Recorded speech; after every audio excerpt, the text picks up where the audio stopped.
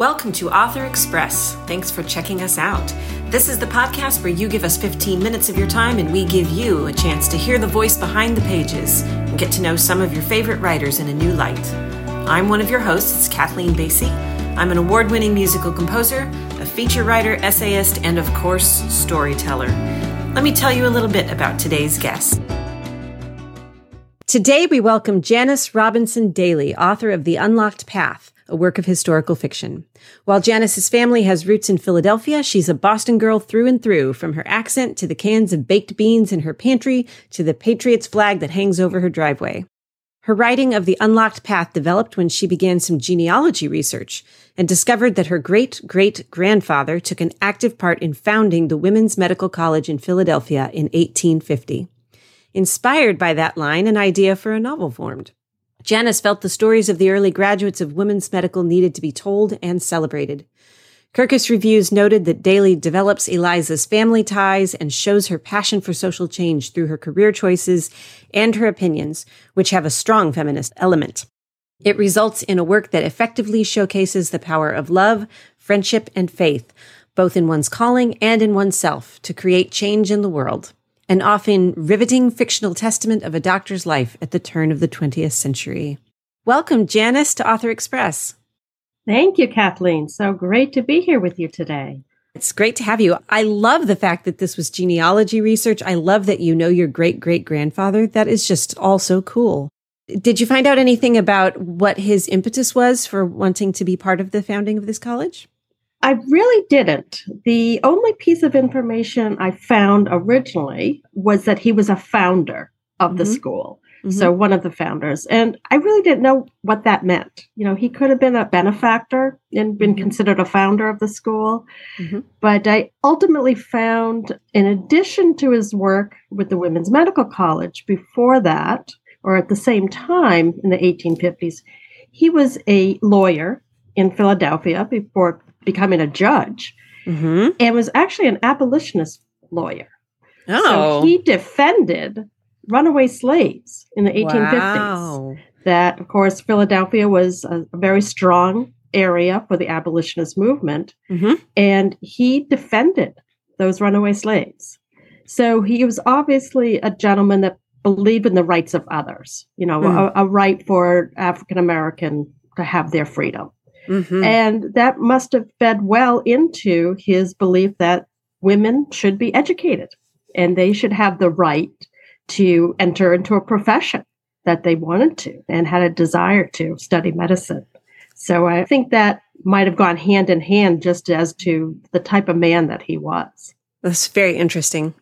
So that's actually a little off of our normal script. I just thought that was so interesting. I wanted to grab it while I could. So let's dig into our actual questions that we like to always start with, the same one, which is, tell me the most interesting thing about where you're from.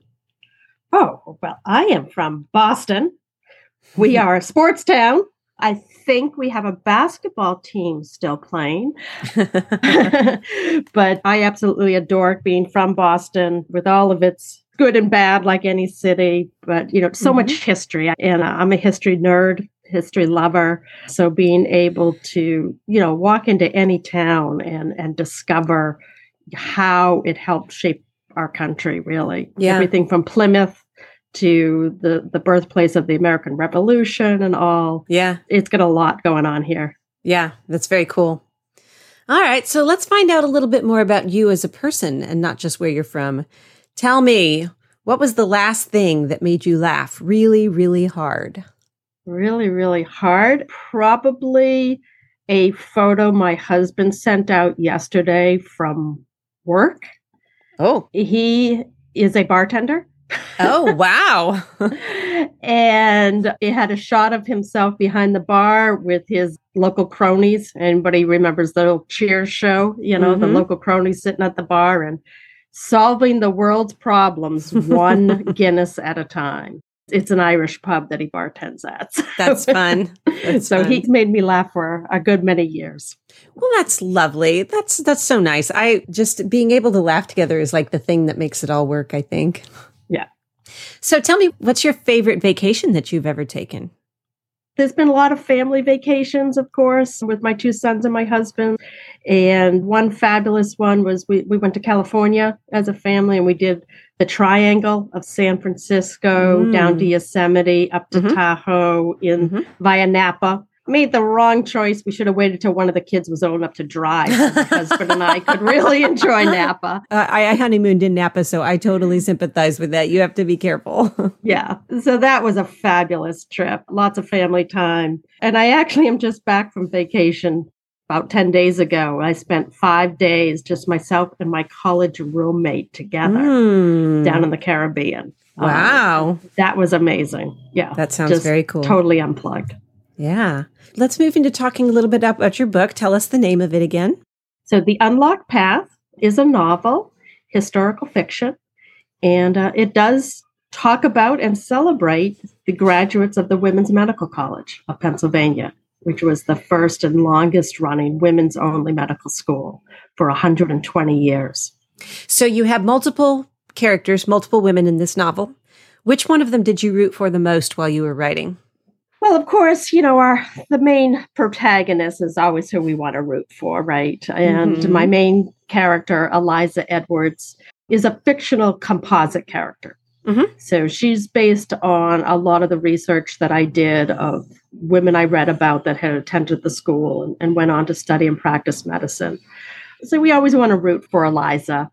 But her best friend and classmate, Olga Pavinsky, is one that I'm always drawn to just because she's got a lot of spunk. She's a real character herself.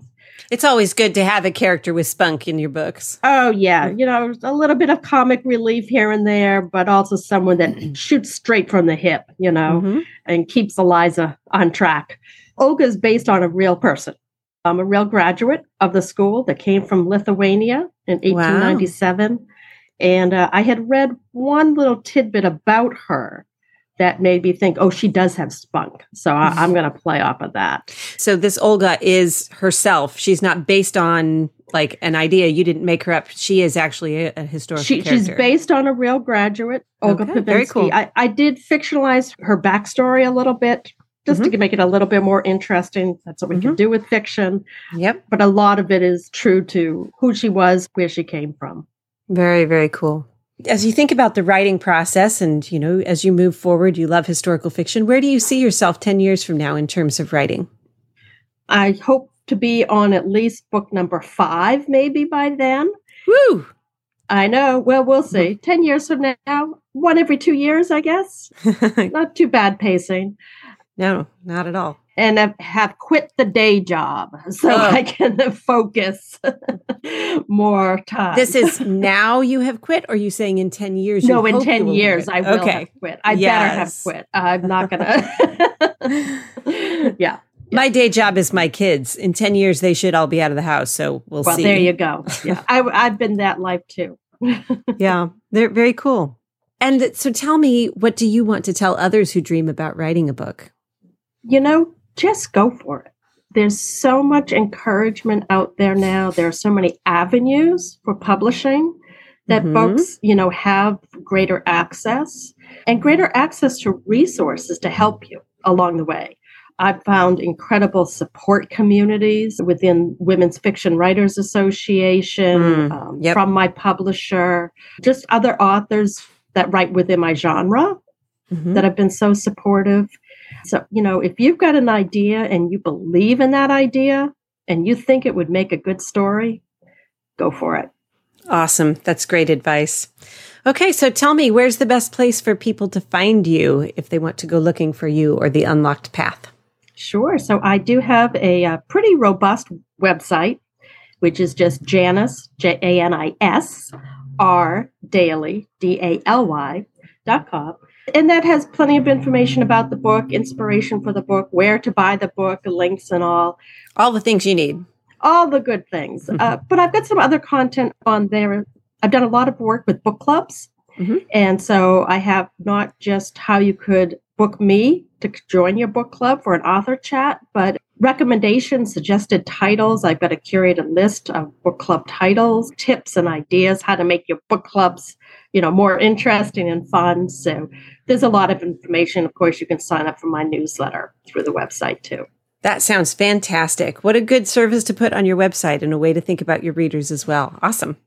So as we close today, tell me what book or story inspires you the most. Is it one of those on your recommended reading list? So I'm going to go way back to a book I read in high school, probably over the summer because it's close to 1,000 pages. Gone with the Wind. Oh, yeah.